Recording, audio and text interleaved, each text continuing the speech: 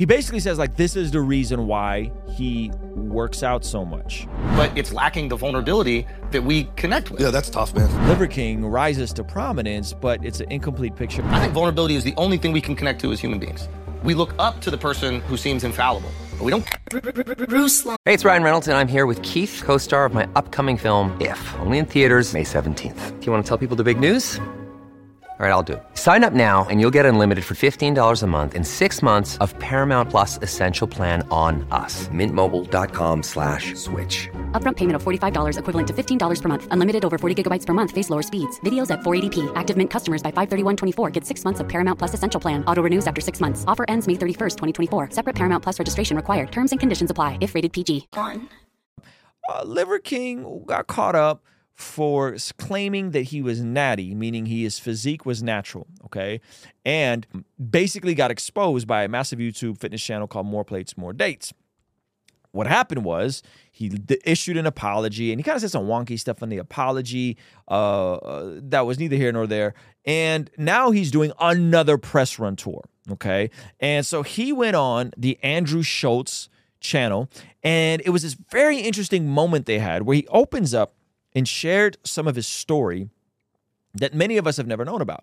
And I think it's a great point of why we have to be careful, first of all, with who we're listening to and who we're gleaming wisdom from, right? In the case of the Liver King, like it was complete nonsense. It wasn't real. It was a facade, right? But, and he lied about taking enhancement stuff because he felt ashamed a bit and yada, yada, yada, okay? But there's this clip from the Flagrant podcast with Andrew Schulz that I found extremely fascinating. I want to play it for you guys. Check this out. So this is him telling the story of the first time he got into a fight, but at least this really interesting moment. He really opens up on this podcast, but at least it's really interesting moment Andrew Schulz dropped on. I want you guys to hear this. And if I could do that, what else am I capable of doing? So that was the spark. You know what? Again, I know I haven't dealt with this because... Wait, did you get to join the gang? Like, how did...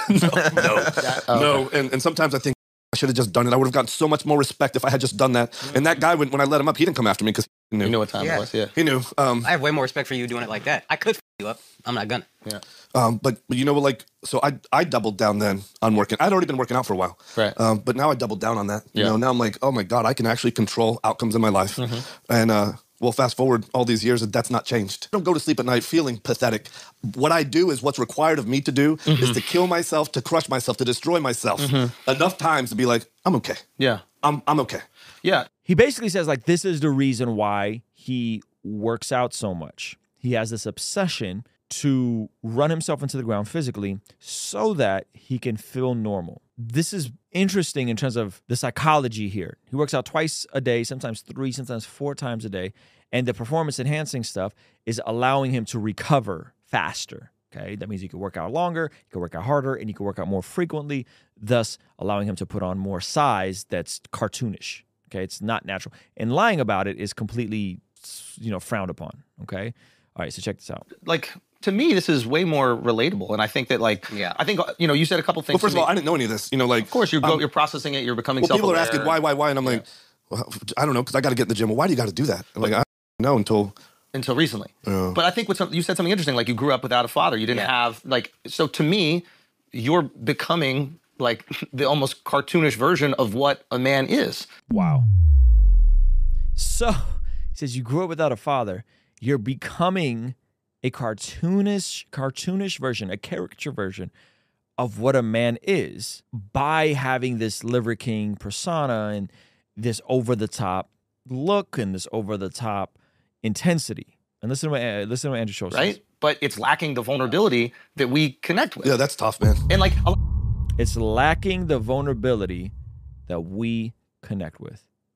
And this round of interviews is showing an interesting parallel of him where he's talking about all these different things and why he, runs himself into the ground and so on and so forth. You may not know I make music, but I got a new song coming out. And there's something I need you to do, but first, I want you to hear a snippet of the song. I went from being a porn addict too, sharing the gospel with a porn actress who was criticized for being low status by the same OnlyFans who treat us so lavish. I'm confused. I swear y'all thought he did doing podcasts, hot takes. He still can rap. Now, in order to get this song to the top of Spotify, I need your help. I need you to click the link below or go to RuslanToTheMoon.com and pre-save this song. What is a pre-save? It means that this song will be added to your library to remind you to listen to it the day it comes out. And it also tells Spotify's algorithm that millions of people need to hear this song. So help me promote Christian music that contextualizes the gospel and will help change lives by going to RuslanToTheMoon.com or clicking the link below. Oh, they got me with the dramatics. You knew that a moment cannot be static. Sometimes we don't know that. Notice that. Like, I remember with my wife, I'll tell you a personal story with my wife. We were trying to have a kid. The first month we're trying to have a kid. We didn't have a kid. The first month. My wife is a little bit type A or whatever. It's like it needs to happen. Yeah. And I'm grateful we didn't have a kid first because I was doing a lot of earlier in that month. So our kid would have been whack. So everyone here is doing stuff they shouldn't be doing to their bodies, okay? This is not an endorsement of any of these things. But the point, I think, is significant. Right? Like that. Yeah. We got this test done on my sperm, right? And my sperm is great except for like grade of motility or something like that. I don't even know what it is. She's calling around, oh, it's how fast they swim or something like that. She's freaking out, right? And my reaction to her is machismo. It is, hey, we're going to be great. Don't worry. We got this. I'm like, yo, if you want to do more tests or go to a specialist, but don't worry. I know for a fact we got this. She's interpreting that as I'm not taking this seriously. You don't care. And I don't care. What I'm doing is covering up my vulnerability, which is, will she not love me if I can't get her pregnant? Will she think I'm less of a man? Will my wife not be attracted to me? So I'm trying to cover up the real feeling I have, right? Which is being terrified that the woman I love could stop loving me because I can't do this primal thing. I shared that with her the other night. She started crying. I would never think differently, whatever. And I wish that I led with the vulnerability. I wish I would have led with the vulnerability. I'm really glad that you're coming on right now and like saying the true reasons why you're even pushing this lifestyle. It's to cover something up. You said that it was like 85% of people deal with like low self-esteem. You're wrapping your self-esteem into something that I think is unhealthy. Yeah. You have a wife, you have a family, you have successful businesses. You don't need to lift heavy 2 times a day to feel good about you. Were you a good dad that day? Yeah. Were you good to your friends? Did you care about people? Yeah. You provide for people? Like those are the things that I'm looking at and going, that's a king, not someone who bench press. Yeah. Because if bench pressing makes you a man, what the fuck am I? But I think I'm a good man. Yeah. So maybe part of the ancestral tenets is recognizing what you're doing and how you are being a good man, which is providing and loving the people and caring for the people around you. Right. Maybe that's something that you need to take note of, man. And leading with that vulnerability that has really transformed this interview. Yeah. You telling me the things you went through that you had to deal with made that real, not an excuse when you said it. I think vulnerability is the only thing we can connect to as human beings. We look up to the person who seems infallible, but we don't connect to them. No. Woo!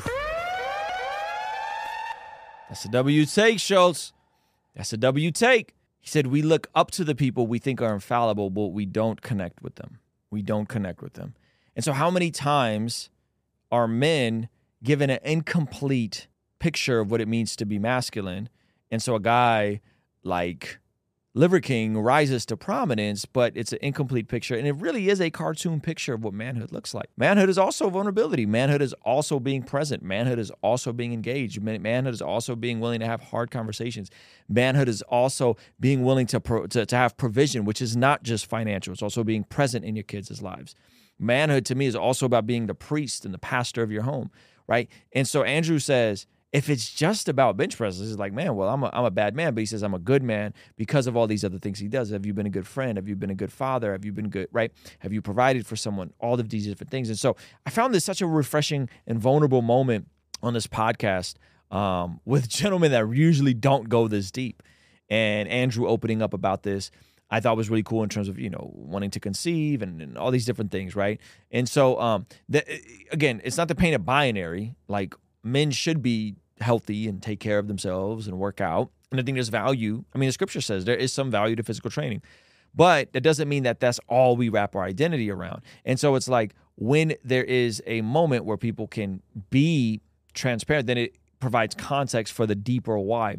And so he created this cartoon branded version of himself, and it left very little margin for extending mercy to him when he totally messed up, because he lied, because he created a facade, because it was phony, versus a a guy like Schultz who's just like, yeah, I don't really lift, or a guy like Rogan who's like, yeah, I lift, but I also take TRT and I'm honest about it. And we talked about Coach Greg on this channel as well. It's a very interesting intersection where manhood is right now in this climate, because you have very polar opposite tensions that are tugging men. One tension is some of this like red pill, you gotta be the man, high value, 6 figures, 6 foot, right? It's like that extreme. And if you're not, well, then you're doomed and women aren't gonna like you. And the other extreme is if I'm honest, a very feminine version of manhood. And I don't think it's either or. Like, I think if we look at the scriptures and we glean from the scriptures, like, I think we see Jesus coming as the lamb, but going to come back as the lion, right? We see David, who defeated and destroyed Goliath and was a great warrior, while at the same time played the harp and wrote poems. It's not a binary. It's both. You need to learn to be tough and tender. You need to be, present and provisional.